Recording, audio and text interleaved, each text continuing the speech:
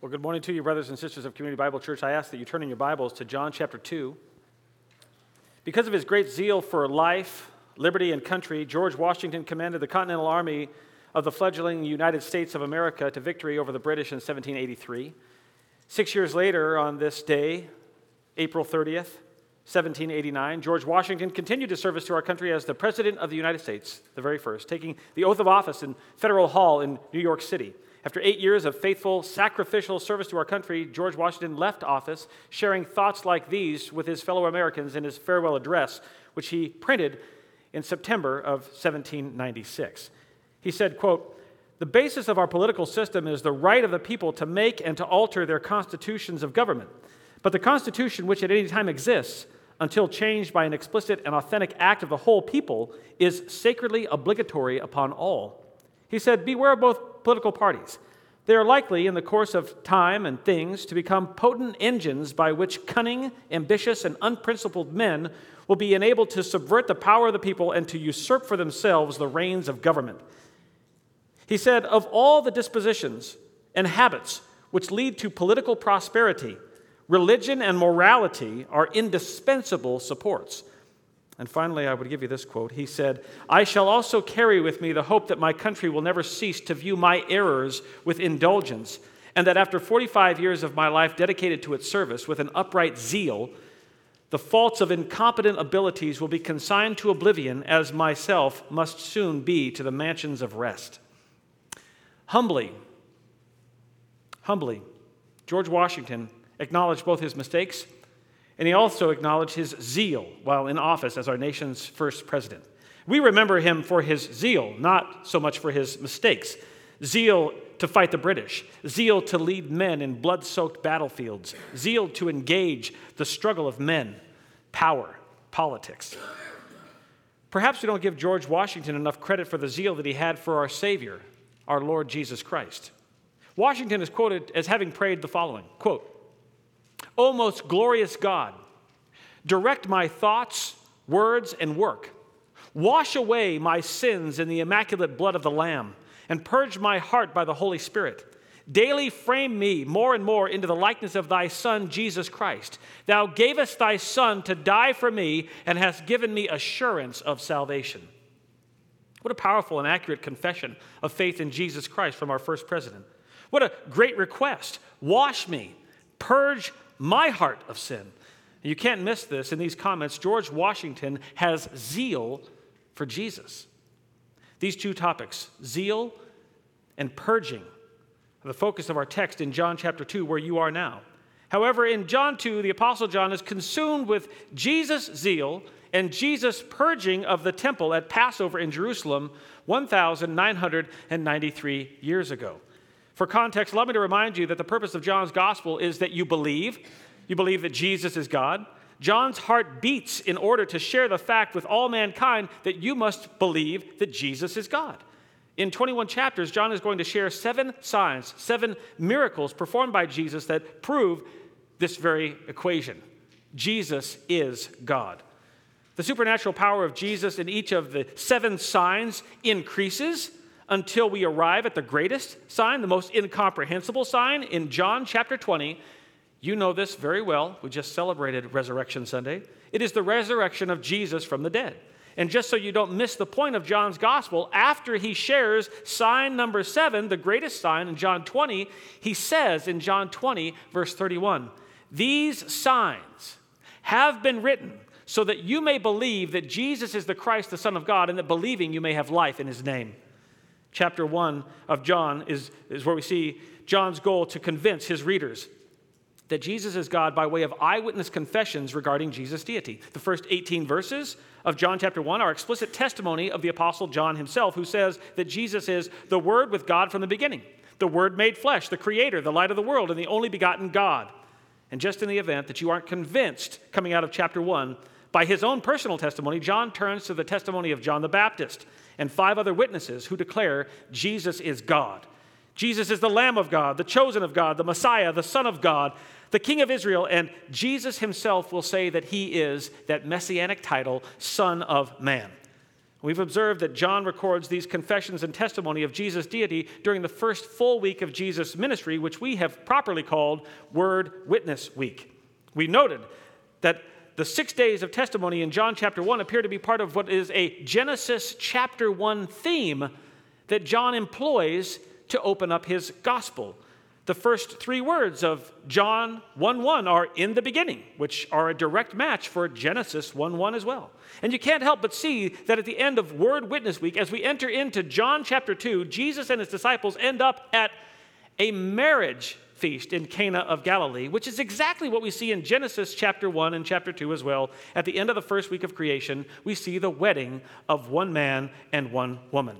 And here in chapter 2, we see the first of Jesus' 7 signs. We saw this last week. Sign number 1, 2 weeks ago, turning water into wine at the wedding in Cana. Regarding the signs in John's gospel, I employ a list of 6 criteria in determining the 7 signs in Jesus' ministry. Let me make sure that you have my list of 6 criteria for John's signs. To be counted as a sign in the Gospel of John, John's 7 signs must include the following. Number 1, eyewitness testimony of the apostles. Number 2, specific numerical data in the context. Number 3, the word believe in the context. Number 4, the word semeion or sign in the context. Number 5, the physical demonstration of a supernatural work. Number 6, recognition of John's numbering of the signs. All these criteria are met in John chapter 2 at sign number 1, the water to wine sign, which is labeled sign number 1 by John himself. We will not encounter sign number 2 until Jesus returns to Cana of Galilee in John 4:46, when Jesus will heal the son of a royal official. Biblical scholars are quick to note that Cana of Galilee appears in the text as a set of bookends, holding together John 2 with John 4, and sign number 1 then with sign number 2, Cana of Galilee. They call this section of text, the biblical scholars, they call it the Cana cycle, which begins and ends in Cana of Galilee. In between signs 1 and sign 2, in Jesus' ministry, John reports Jesus went up to Jerusalem for the Passover in AD 30. John is going to supplement his 7 signs that prove Jesus' deity with additional demonstrations of Jesus' authority, zeal, teaching, counseling, and even Jesus' hardcore evangelism. Although Galilee will act as a home base for Jesus' ministry, his 3-year ministry, John reports that Jesus takes his ministry on the road, as it were, which we read in John chapter 2, verse 12, where the apostle says, "After this, Jesus went down to Capernaum, he and his mother and his brothers and his disciples, and they stayed there a few days. And the Passover of the Jews was near, and Jesus went up to Jerusalem, and he found in the temple those who were selling oxen and sheep and doves, and the money changers seated at their tables. And he made a scourge of cords, and drove them all out of the temple with the sheep and the oxen. And he poured out the coins of the money changers and overturned their tables. And those who were selling the doves, he said to them, 'Take these things away. Stop making my Father's house a house of business.' His disciples remembered that it was written, 'Zeal for your house will consume me.'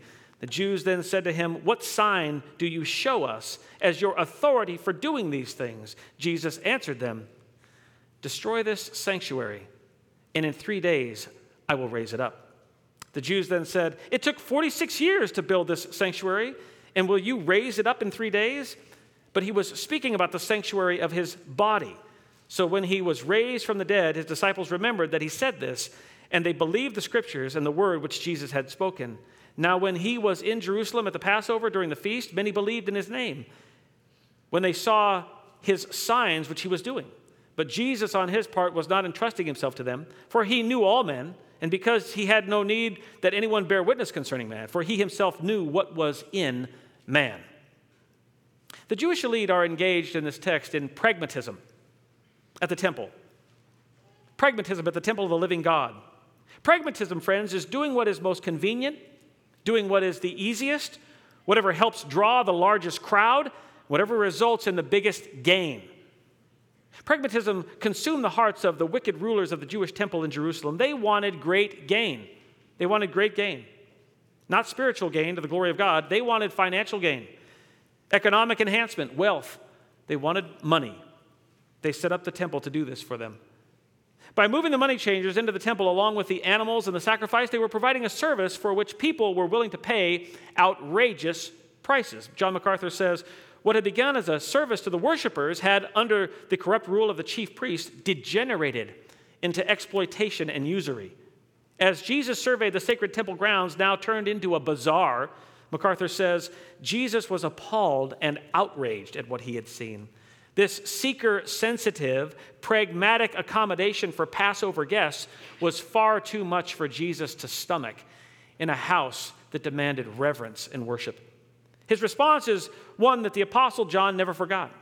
Last week I shared with you in the text, John remembers 3 moments of Jesus' ministry muscle at the Temple Mount that result in belief.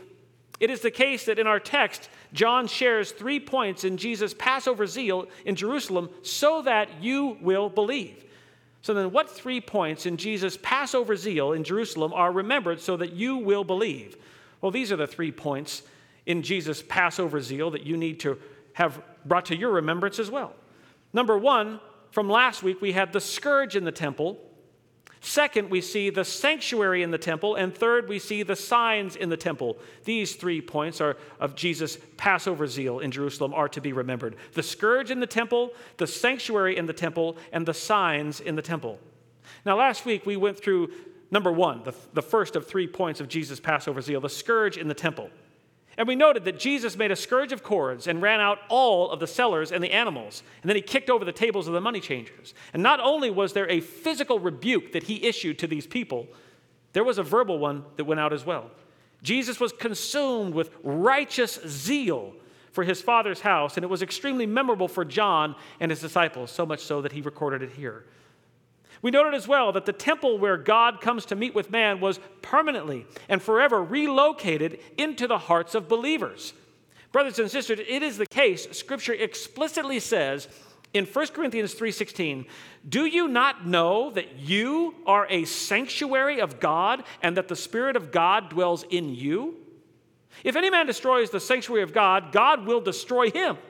For the sanctuary of God is holy, and that is what you are. I presented this as the great challenge then of point number 1 in our notes, the scourge of the temple. At point number 1, the scourge in the temple, for all of us, we needed to ask these questions. Where is your zeal for the temple of God that is your body? Has the Lord scourged your heart of all sexual depravity and debauchery, especially in the forms of pornography? Do you require the scourging of your heart by Jesus again today? Do you abstain from all manner of sexual immorality? Do you zealously pursue sexual purity not only for yourself, but for the bride of Christ, the church? Does zeal for the house of God consume you? Paul says to the Thessalonians in 1 Thessalonians 4:3, for this is the will of God, your sanctification, that you abstain from sexual immorality, that each of you know how to possess his own vessel in sanctification and honor, not in lustful passions like the Gentiles who do not know God. Jesus' zeal in our text continues into a confusing conversation that he has with the Jewish elite. After his physical sign, he is going to have this verbal interaction, this verbal conversation with these men, and issue a verbal sign, you could say. These men who rule over the affairs of the temple, they need to be brought to the actual sanctuary of God, the person and work of the Lord Jesus Christ. This brings us to number 2 in our notes then. The second of 3 points in Jesus' Passover zeal is number 2 in your notes, the sanctuary in the temple. The sanctuary in the temple. Jesus has just performed the scourging in the temple, that's point number 1, and now he is going to declare that he is the sanctuary in the temple. Point number 2 in your notes, the sanctuary in the temple. We see Jesus make this declaration in responding to the Jewish authorities. As we read, where John reports in chapter 2, verse 18 through 22, the Jews then said to Jesus, what sign do you show us as your authority for doing these things? Jesus answered them, destroy this sanctuary, and in 3 days I will raise it up again. The Jews then said, it took 46 years to build this sanctuary, and will you raise it up in 3 days? But he was speaking about the sanctuary of his body. So when he was raised from the dead, his disciples remembered that he said this, and they believed the scripture and the word which Jesus had spoken. In this text, we see the sanctuary and the temple. Jesus is the sanctuary, and he's standing in the temple. He is the new temple, even as he is standing with the Jews in the temple, on the Temple Mount. This is the eternal spiritual reality, friends. Jesus is the temple. We also see Jesus' zeal for the temple of doom. Jesus' body is doomed. You know this, right? It's not the case that Jesus' body will be honored by the men that he's speaking with. In 2 years' time, they will hate Jesus so much, they will arrest him, beat him, punch, kick, hit him, place a crown of thorns on his head, make him carry his own cross to Calvary, and these wicked men will crucify the Lord of glory. Yet after his death, he will choose which he will choose to die. After his death that he chooses to die, he will be buried in a tomb that will not be able to contain his resurrected body, because he will rise from the tomb in 3 days. In an act of grace, in an act of truth, in an act of divine prophetic mystery, Jesus reveals his eternal resurrection plan to the Jewish authorities. But they are hopelessly lost to understand the imagery and the irony in Jesus' prophecy. Jesus has perfectly clouded the conversation, friends. He has intentionally veiled the truth in plain sight. He has hidden his crucifixion and resurrection in clandestine absurdity. There are 3 reasons this conversation is clouded, not easily understood, puzzling, and muddied. Jesus and the Jewish authorities are talking right to each other, but it's as if they can't see or can't hear one another. Their meeting is necessary, as Jesus has made it from his scourging. A discussion, because of his behavior, is required, but they're both approaching this conversation from entirely different perspectives. Jesus is speaking from the cloud of eternal spiritual truth and prophecy, from absolute divinity. The Jews are speaking from the cloud of human reason, desire, and greed. And it's really no wonder why this conversation is frustrating. The first clouded aspect of this conversation comes from the first of 3 clouds in this clouded conversation. The first cloud in this conversation arises because of, number 1 in your notes, the Jews' compromised authority. The Jews' compromised authority. Let's look at this first cloud that clouds this conversation. The Jews' compromised authority. There'll be 3 clouds. This is the first one. The Jews' compromised authority. Why is this conversation clouded? Because these people abused their authority. Read with me the Jews' compromised authority in John chapter 2, verse 18, where John reports, "The Jews then said to Jesus, 'What sign do you show us as your authority for doing these things?'" Without question, the Jewish authorities must come and confront Jesus after his temple scourging, and they do this. D.A. Carson says, as the legal authorities, the Jews, the Sanhedrin, and temple authorities, they had every right to question the credentials of someone who had taken such bold action in the temple complex. I believe that the same is likely true in our public school system today. As soon as a high schooler would begin to pray or pull out his Bible in the high school cafeteria, wouldn't it be the case that the lunch lady and other public school authorities must immediately respond to such a public transgression?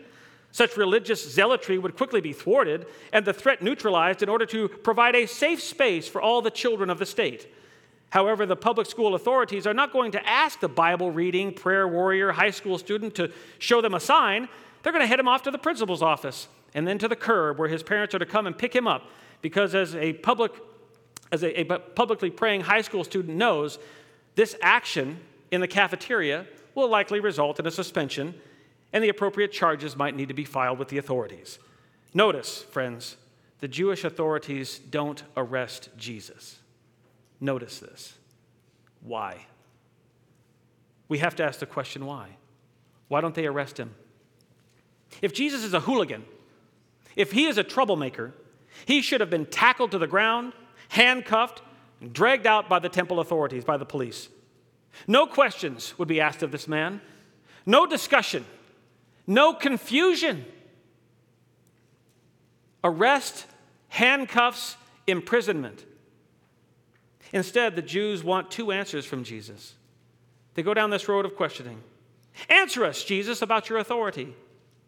Answer us, Jesus, with a sign. Both of these demands from the Jewish authorities tell us something about their hearts, don't they? Let's consider both of the demands of these Jews. Regarding, first, Jesus' authority, let's look at this. What does this tell us about their hearts? The question from the Jews is actually an indictment against their management of the temple. Their question is an indictment against their mismanagement of the temple. By not arresting Jesus and asking him about his authority instead, the Jews are acknowledging that Jesus' scourging of the temple actually had merit to it. It was right and good to remove the selling of sacrificial animals from the temple. Instead of admitting their own guilt and thanking Jesus for restoring righteousness in the temple, they attempt to put Jesus on the defensive by demanding to know how his authority where it comes from, because they didn't give him the authority that he took for himself. They didn't ascribe that to him. William Hendrickson says, the hostile Jewish authorities now ask Jesus to vindicate his drastic action. But this request was stupid, says Hendrickson. The temple cleansing was itself a sign. Hendrickson says further, the request for the sign was not only stupid, however, it was wicked. It was the result of unwillingness to admit their own guilt. The Jews' question about authority, friends, is a smokescreen. It's a veil. It's a cloud meant to conceal their misuse and abuse of the authority that had been given to them by God. They question Jesus about his authority because their authority has been condemned and their pride has been directly assaulted through Jesus' scourging of the temple. You see, friends, their authority has been perfectly compromised by their own actions, and their question acknowledges how compromised their authority is. Their question not only exposes their pride, their question also exposes their greed. Not only must Jesus answer regarding his authority, the answer must come with a sign. And so we see this second demand of the Jews. Second, out of the abundance of their heart, the mouths of the Jewish authorities demand a sign. This, friends, is greed. Would you turn in your Bibles to 1 Corinthians 1? 1 Corinthians chapter 1. John MacArthur says, the fact that the authorities demanded a sign also exposes the wickedness of their hearts. They knew that their greedy, corrupt commercialization of the temple worship was wrong. They knew this. Their demand for a sign was foolish, he says. He says the messianic act of single-handedly cleansing the temple was itself a clear sign that God had a message for these priests and these authorities in the temple. Notice also, as Leon Morris does, interestingly, they did not dispute the rightness of Jesus' action in the temple. They didn't dispute the rightness of his action. These Jews are so wicked. They got caught abusing their God-given authority, and they're going to do it again in their question. They have no guilt. They have no shame. At the same time, their greed overwhelms them, and they use their authority now. They're going to use their authority and leverage it in a way to get something out of a worshiper, to get something out of a participant in the temple. They're going to extract a sign out of Jesus. Friends, when you think about this, the abuse of authority on this level, this is next level greed. Next level greed that these Jewish authorities are involved in. They're going to try to extract out of Jesus, because he performed an act of righteousness, they're going to try to extract out of him a sign for them. Very selfish. Speaking of next level greed and the abuse of authority, do you know President Joe Biden's son, Hunter, is a world-famous artist? Did you know this? Hunter's artwork has been featured at the prestigious Georges Burgess Art Gallery in New York, including 2 solo showings, which had guests come by invitation only. His most recent art show and sale in December of 2022 included a 5 by 8 foot elementary school quality painting of leaves and flowers on a yellow background priced for sale at $225,000. And the New York Post reported that 2 buyers were already interested. I have my suspicions that one was likely Chinese and the other Ukrainian. Next level greed, friends. Next level greed. The abuse of authority are commonplace in a world dominated by sin, whether 2,000 years ago or right now in our own context. How does this next level greed and abuse of authority happen? It happens because of the total depravity of man. The total depravity of man. Men believe that they are wise. But spiritually, politically, relationally, men are fools chasing worthless idols. You're in 1 Corinthians chapter 1. Look at verse 22, where Paul speaks of the foolishness of men and the idols that they chase, saying in verse 18, beginning in 18, back it up with me. He says in verse 18 of chapter 1, "For the word of the cross is foolishness to those who are perishing, but to us who are being saved, the word of the cross is the power of God. For it is written, I will destroy the wisdom of the wise, and the cleverness of the clever I will set aside. Where is the wise man? Where is the scribe? Where is the debater of this age? Has not God made foolish the wisdom of the world? For since in the wisdom of God, the world through its wisdom did not come to know God, God was well pleased through the foolishness of the message preached to save those who believe. For indeed, Jews ask for a sign, and Greeks search for wisdom, and Americans lust for money. But we preach Christ crucified, to Jews a stumbling block, and to Gentiles foolishness. But to those who are the called, both Jews and Greeks, Christ, the power of God and the wisdom of God." Turn back in your Bibles to John 2:19. The Jewish authorities who approach Jesus are sophomoric, wise fools. They are wise in their own eyes, and they are corrupt and greedy abusers of their religious authority given to them by God. Is Jesus obligated to obey them? Is he obligated to give them what they want? How does Jesus handle the request of the greedy, unrighteous, compromised Jewish authorities?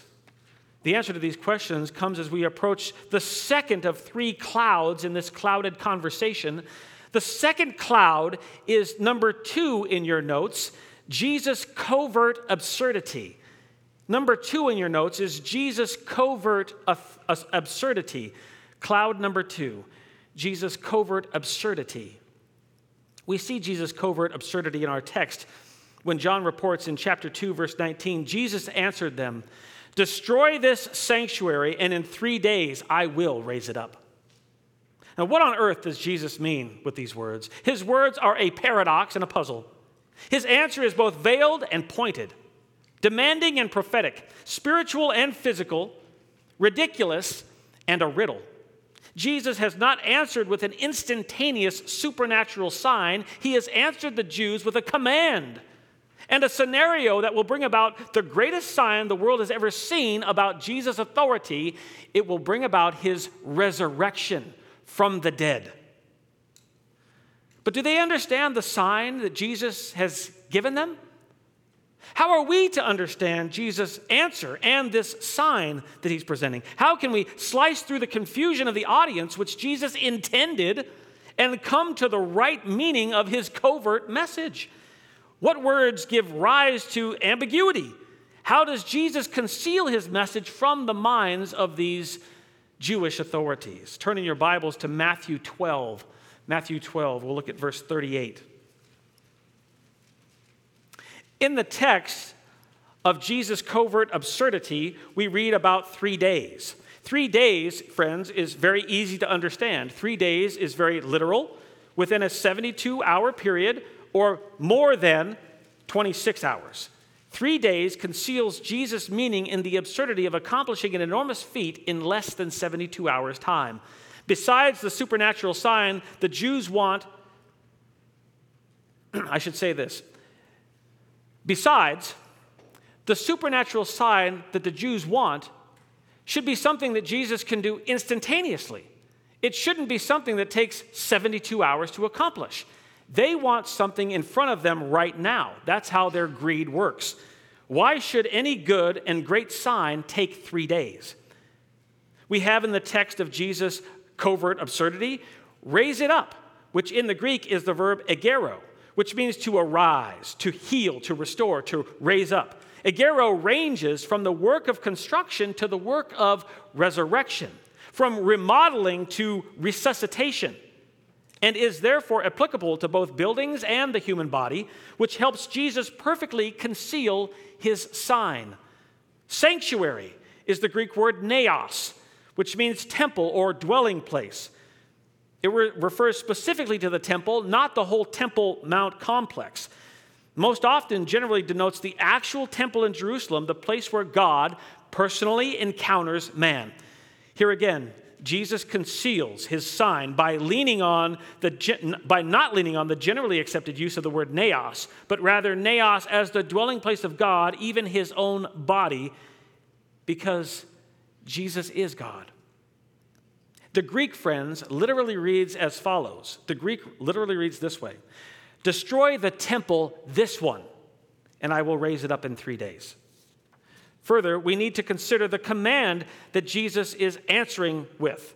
This command begins with the Greek verb luo, which is destroy, which means to loose, to release, to break, or to destroy. Now, for those of us who are in community groups, we just saw this verb luo this last week in Acts 27:41, where Paul's ship ran aground on a reef, and the bow struck fast and remained immovable, but the stern began to be broken up, luo, by the force of the waves. So notice, in our text today, Jesus is commanding the Jews to break up, to destroy this sanctuary. You do it. You Jews do the breaking up and the destroying of this sanctuary. Break it up into pieces, like waves break up the back of a ship that's stuck in a reef. Edward Klink says destroy is best understood then also as a conditional imperative. A conditional imperative. Jesus, friends, is setting up an if-then scenario with this command. If you do this, if you destroy, then at that time I will raise up. Pay attention. Pay attention to the verbs. Pay attention to the pronouns. This is a second-person plural verb. You all, y'all, destroy the temple. Hold on to the pronouns. Understand who is being spoken to and what Jesus' words actually said. Jesus is presenting a path for the Jews to receive the sign they so greatly desire from him. Jesus is even commanding the scenario that will reveal his greatest miracle, resurrection. He is saying to these Jews, you will get your sign when you perform and obey the command that I've issued to you. He's commanding them, ultimately, to bring doom to his body. Isn't that something? But Jesus' command is absurd to those who are listening. It's crazy talk. This is insanity. And to his audience, it makes no sense.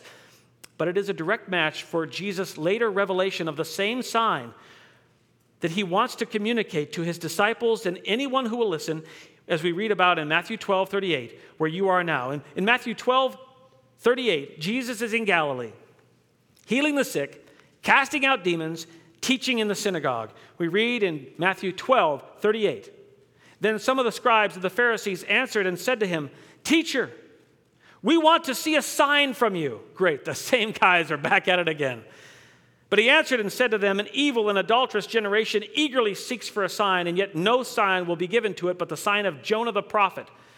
For just as Jonah was 3 days and 3 nights in the belly of the sea monster, so will the Son of Man be 3 days and 3 nights in the heart of the earth. The men of Nineveh will stand up with this generation at the judgment and will condemn this generation because they repented, the Ninevites did, at the preaching of Jonah. And behold, something greater than Jonah is here. He's talking about himself. I'm here. I'm God. Verse 42, the queen of the south will rise up with this generation at the judgment and will condemn this generation because she came from the ends of the earth to hear the wisdom of Solomon. And behold, y'all have something so much better. Something greater than Solomon is standing in front of you, and you can't see it. Turn in your Bibles to Matthew 26. Matthew 26, verse 59. Brothers and sisters, Jesus is consistent in sharing a 3-day sign that includes restoration from despair, resurrection from death. And so too the Pharisees and the disciples are consistent in failing to understand Jesus' great spiritual sign. The Pharisees and the Sadducees come testing Jesus again, as you just flipped right past it as you went to chapter 26.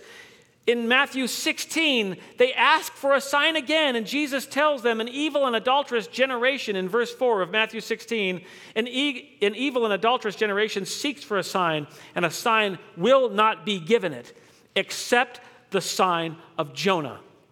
And he left them and went away. Jesus has every reason to speak prophetic words with a depth of meaning beyond face value. I'll say that again. Jesus has every reason to speak prophetic words with a depth of meaning beyond face value. He has every ability to obscure and conceal the greatest sign of his ministry in terms with dual meanings. Is Jesus obligated to make his resurrection perfectly clear to every individual human being? Is it mandatory for God to disclose all of his plans for the salvation of men to all men equally? Is God obligated? Is Jesus obligated? The answer, friends, is no. He is not obligated. God's greatest glory comes in the fact that Jesus' words both reveal and conceal the truth of his deity and his plan for resurrection glory. Do you get that?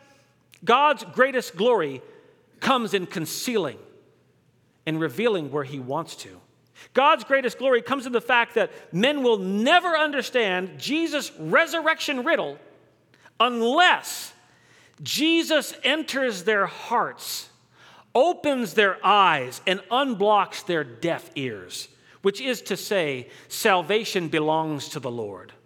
Salvation is required to understand the resurrection.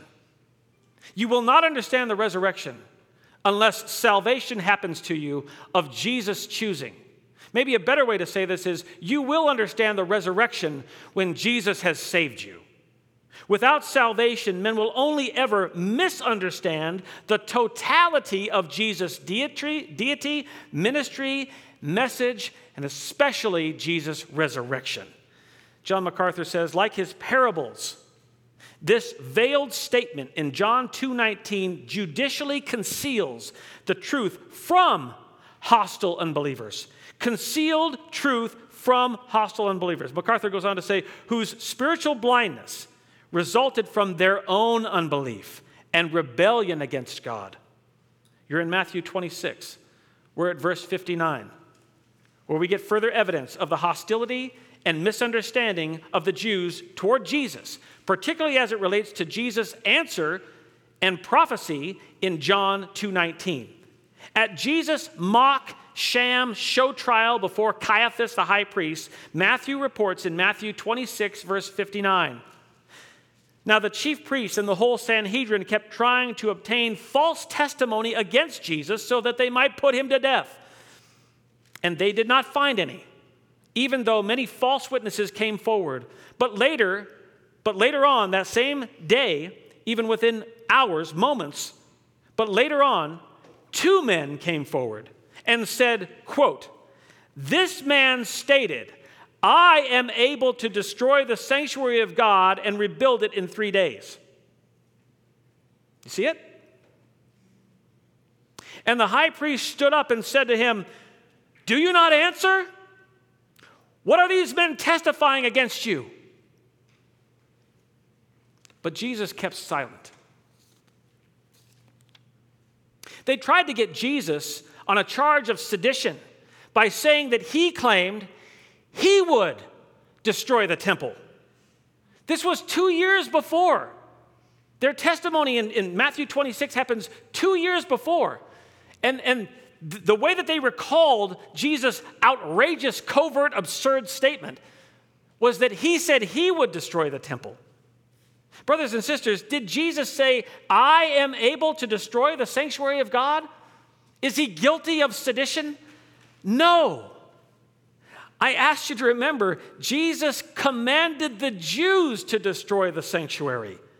The charge of sedition is wrongly placed on Jesus. It is the Jews who will actually destroy the sanctuary of the living God that is Jesus' body in just a matter of hours after they receive this faulty allegation against him.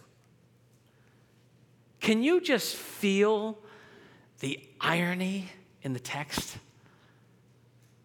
Back in John 2:19, Jesus commanded the Jews to destroy the temple, and they were all confused. 2 years later, these men say Jesus said he would destroy the temple, and they'd make false allegations against him. And within hours of receiving the false allegations, they actually take the man who is the temple of God, and they crucify him, and they destroy the sanctuary. The irony is so thick. Turn back in your Bibles to John 2:19. Leon Morris says, there is irony in the fact that ultimately the Jews themselves were to be the means of bringing about the sign that they asked Jesus to produce, and which they did not recognize when it came. He says, there is further irony in that to put Jesus to death was to offer the one sacrifice that can truly expiate sin and thus doom the temple as a place of offering of sacrifice. Brothers and sisters, Jesus absolutely was the temple of doom. Jesus was the temple of doom. His death on the cross at the hands of wicked men in AD 33 ushered in the doom and destruction of the temple in Jerusalem, which happened under Nero, Emperor Nero of the Romans, in AD 70. John MacArthur says, his death as the ultimate sacrificial lamb would render the Jerusalem temple obsolete. It's worthless. It doesn't have a purpose anymore. MacArthur says, and his resurrection as the triumphant Lord would lay the foundation for a new spiritual temple in its place, namely the church. Brothers and sisters, how do you feel about Jesus' veiled ambiguity? What do you make of Jesus' covert, absurd prophecy? Is it okay for Jesus to use double meaning and double speak, but not you and I? Is there a divine double standard in the text? Friends, there is no divine double standard. Our words reveal our heart condition. Jesus' heart is absolutely pure.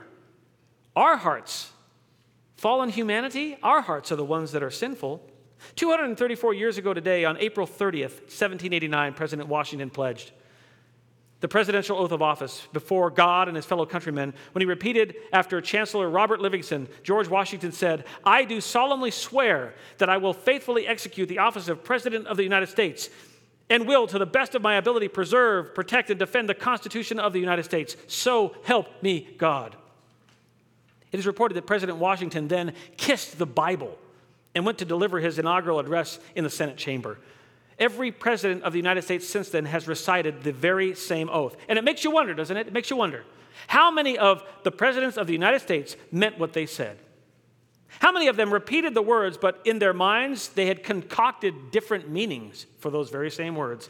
How many of those men truly shared the same understandings of the words preserve, protect, and defend the Constitution?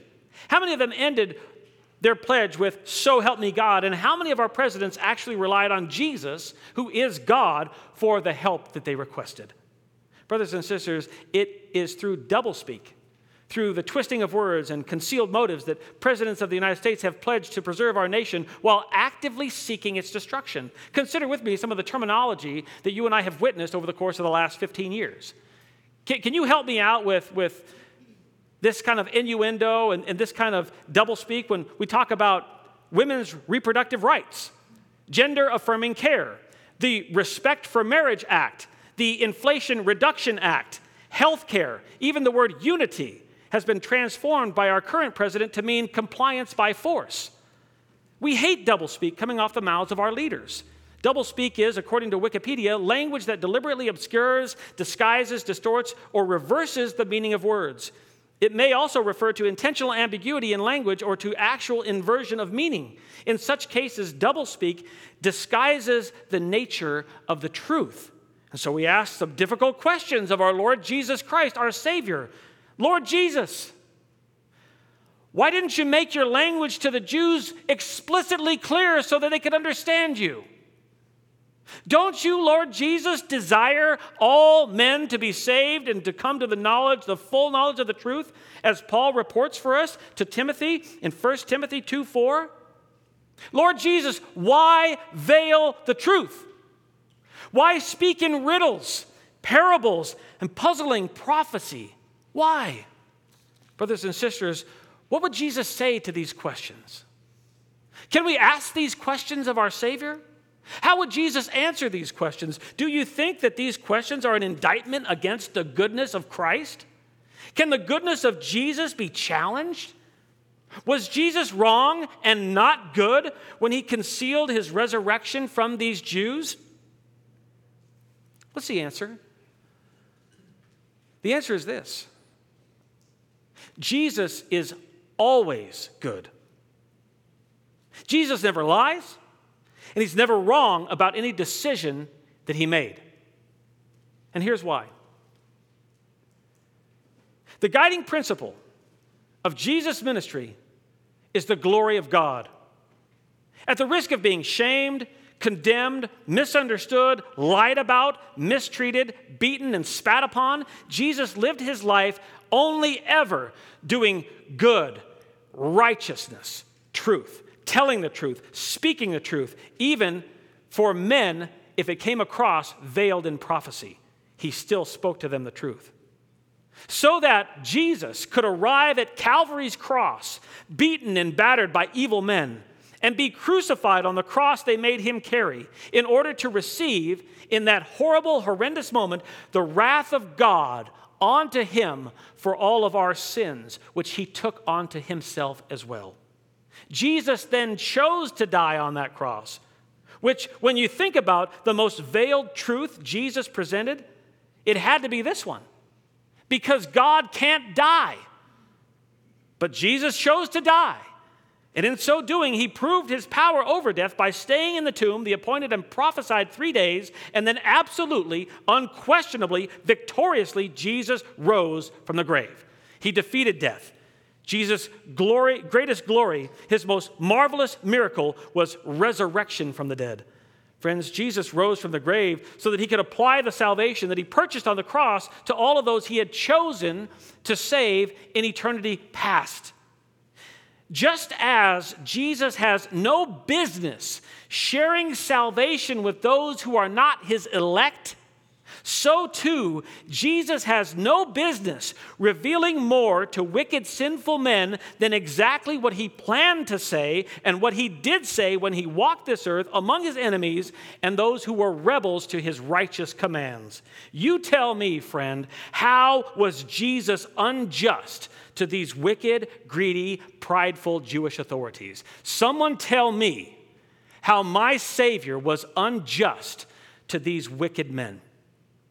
How was he unjust? You got nothing. You've got nothing against my Savior. There's nothing unjust in what he did. In fact, to the contrary, to anyone who would charge my Savior with injustice on his part with what he said to these Jewish authorities, I would say to you, I see that his behavior toward them was only entirely gracious. They got more than they deserved.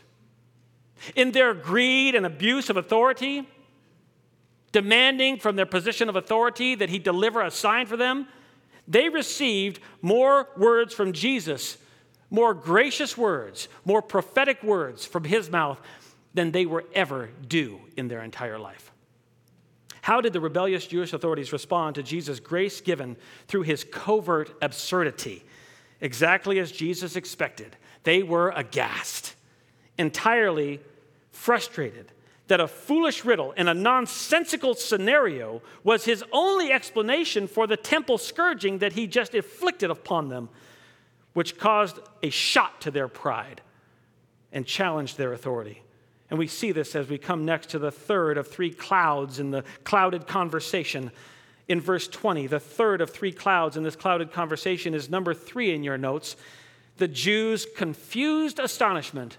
The Jews' confused astonishment. The third of three clouds is the Jews' confused astonishment. We read about the Jews' confused astonishment in John 2:20, where John reports, the Jews then said, "It took 40 years to build this sanctuary, and will you raise it up in 3 days?" The Jews are aghast. What kind of sign is this? Jesus, you're a crazy man. You're nuts. You've lost your marbles. You're insane. President Biden would say to Jesus, "Come on, man." Frankly, I'm amazed that they accepted Jesus' premise. The premise of Jesus' sign is, y'all destroy this temple. That's the premise of his sign. Y'all destroy this temple. Why wouldn't the Jews, these religious authorities, why would they not tell Jesus, "Come on, man, we've got no business destroying this temple"? You see, friends, this temple is the temple that Herod helped them build, which was the completion of the temple project that started with Zerubbabel and Jeshua, Haggai, and Zechariah. These last Old Testament prophets and priests began their post-Babylon reconstruction around 400 BC. Herod offers his help for the project in 17 BC, and by 29 AD, the temple was finished, though there was still work to be done on the temple compound. All this to say, these Jewish leaders watched the second temple arrive at completion in their lifetime.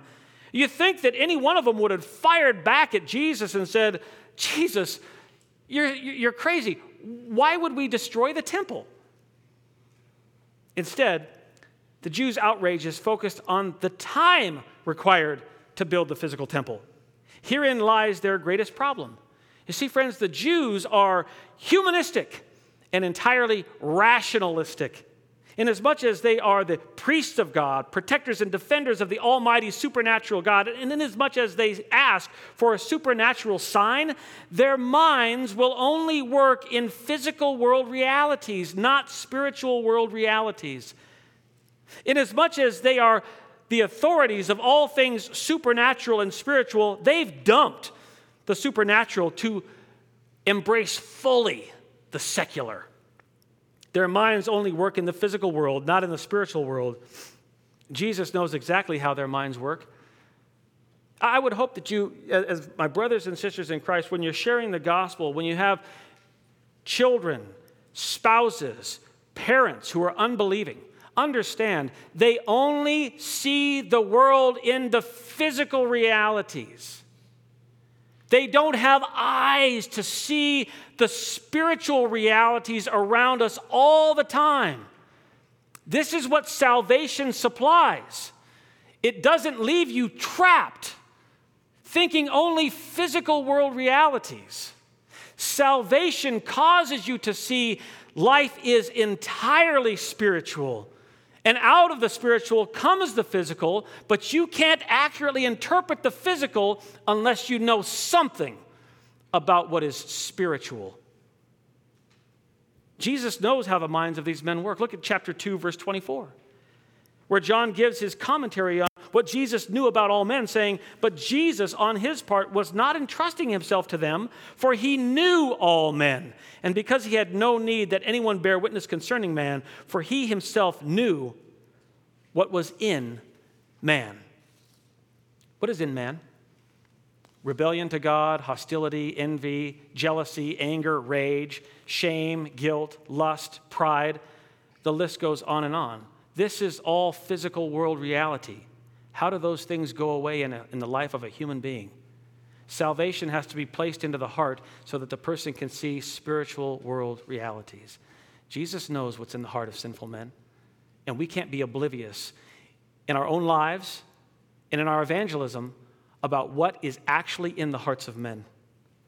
Jesus has given them exactly what they need to know in his covert absurdity, and they totally misunderstand him.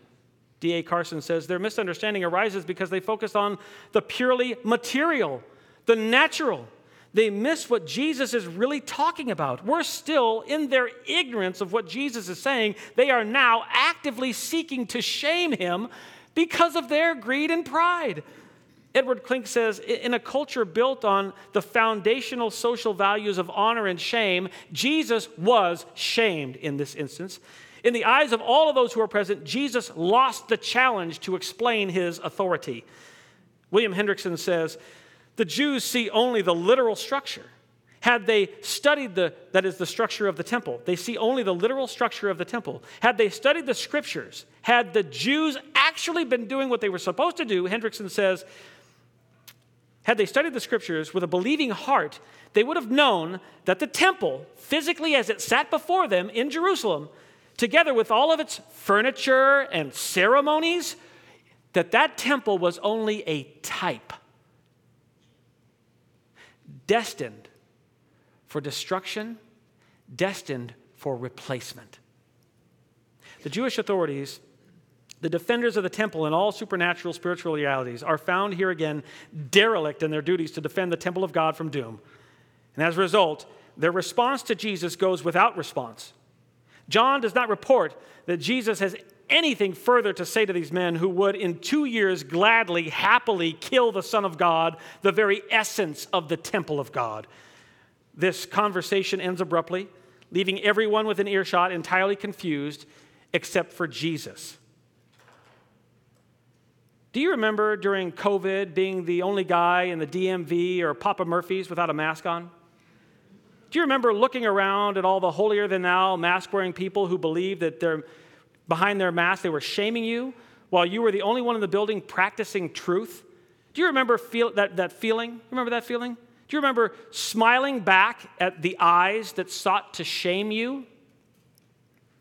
How big is the smile on Jesus' face in this moment with all the Jewish authorities and all their guile, all their venom, and all their shame bearing down on him? I've got to believe that he had a smile on his face. I've got to believe that. Because regardless of what the Jews feel, think, and say, only Jesus in this moment, only Jesus knows the truth. And if they won't listen with their ears, then they can observe with their eyes that Jesus in this moment is unfazed, undaunted, and untamed by all the shame they desire to publicly heap onto him. Which brings us to a fourth and final bonus point in your notes. We've spent our morning in a clouded conversation until we come to John 2:21, where the Holy Spirit causes John to remove the clouds and provide us with clear skies by offering, number 4, John's clarifying addendum. The sky-clearing clarification from John is number 4 in your notes, John's clarifying addendum. Where is John's clarifying addendum? We see it in verses 21 and 22, where we read, "But he was speaking about the sanctuary of his body. So when he was raised from the dead, his disciples remembered that he said this, and they believed the scriptures and the word which Jesus had spoken." Now this is exegetical commentary over and above what is required for the telling of the story. Where both the Jews and the disciples failed to understand Jesus' cryptic prophecy, John ensures his readers will arrive at the perfect understanding. The clarification needed to be made on this point, the point of the pronoun this. When Jesus said to the Jews, quite literally, destroy the temple, this one, he was not pointing to the physical temple. He only had himself in mind. D.A. Carson says the temple itself pointed forward to a better and final meeting point between God and human beings. The words his body, says Carson, can refer only to the physical body of Jesus, crucified, buried, and raised from the dead. The Jews made an assumption, and their assumption was wrong. Of course, without spiritual eyes to see and ears to hear, there was no way for the Jews to understand. Jesus knew this very well, which brings up another issue for us to tackle. Brothers and sisters, do you understand that Jesus shared only the words that he did so that the Jews would remain spiritually blind? Do you know that? Do you understand that Jesus is intentionally not trying to save these men, but to keep salvation away from them so that at a later time his words would serve to strengthen the faith of those whom he actually caused to believe? Are you hearing what I'm saying? Jesus causes some to believe while others are intentionally left in their sin. And so here yet again, we see in the text of Scripture that Jesus' salvation is entirely one-sided, God-driven, grace-given, monergistic, and Calvinistic. You cannot save yourself.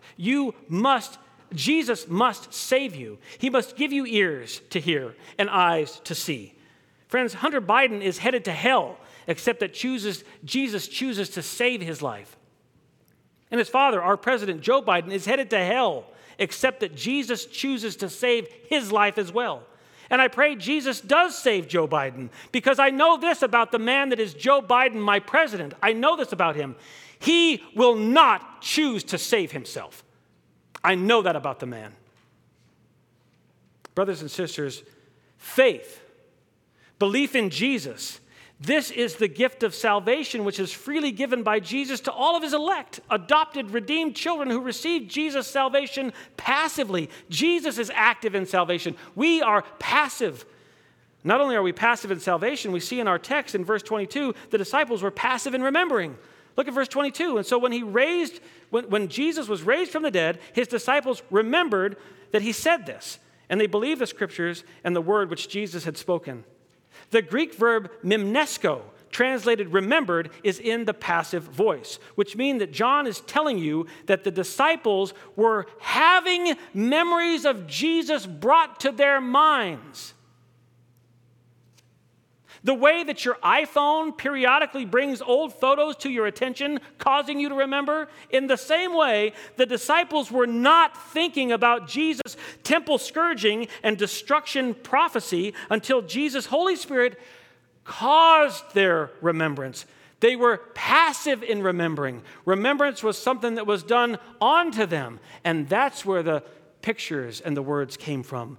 It was given to them. This is exactly what Jesus said would have happened. On the night of glory, and just before Jesus is scourged near the temple by the Roman soldiers and then hung on a cross, Jesus said to his disciples in John 14:25, quote, "These things I have spoken to you while abiding with you, but the advocate, the Holy Spirit, whom my Father will send in my name, he will teach you all things and will bring to your remembrance all that I said to you."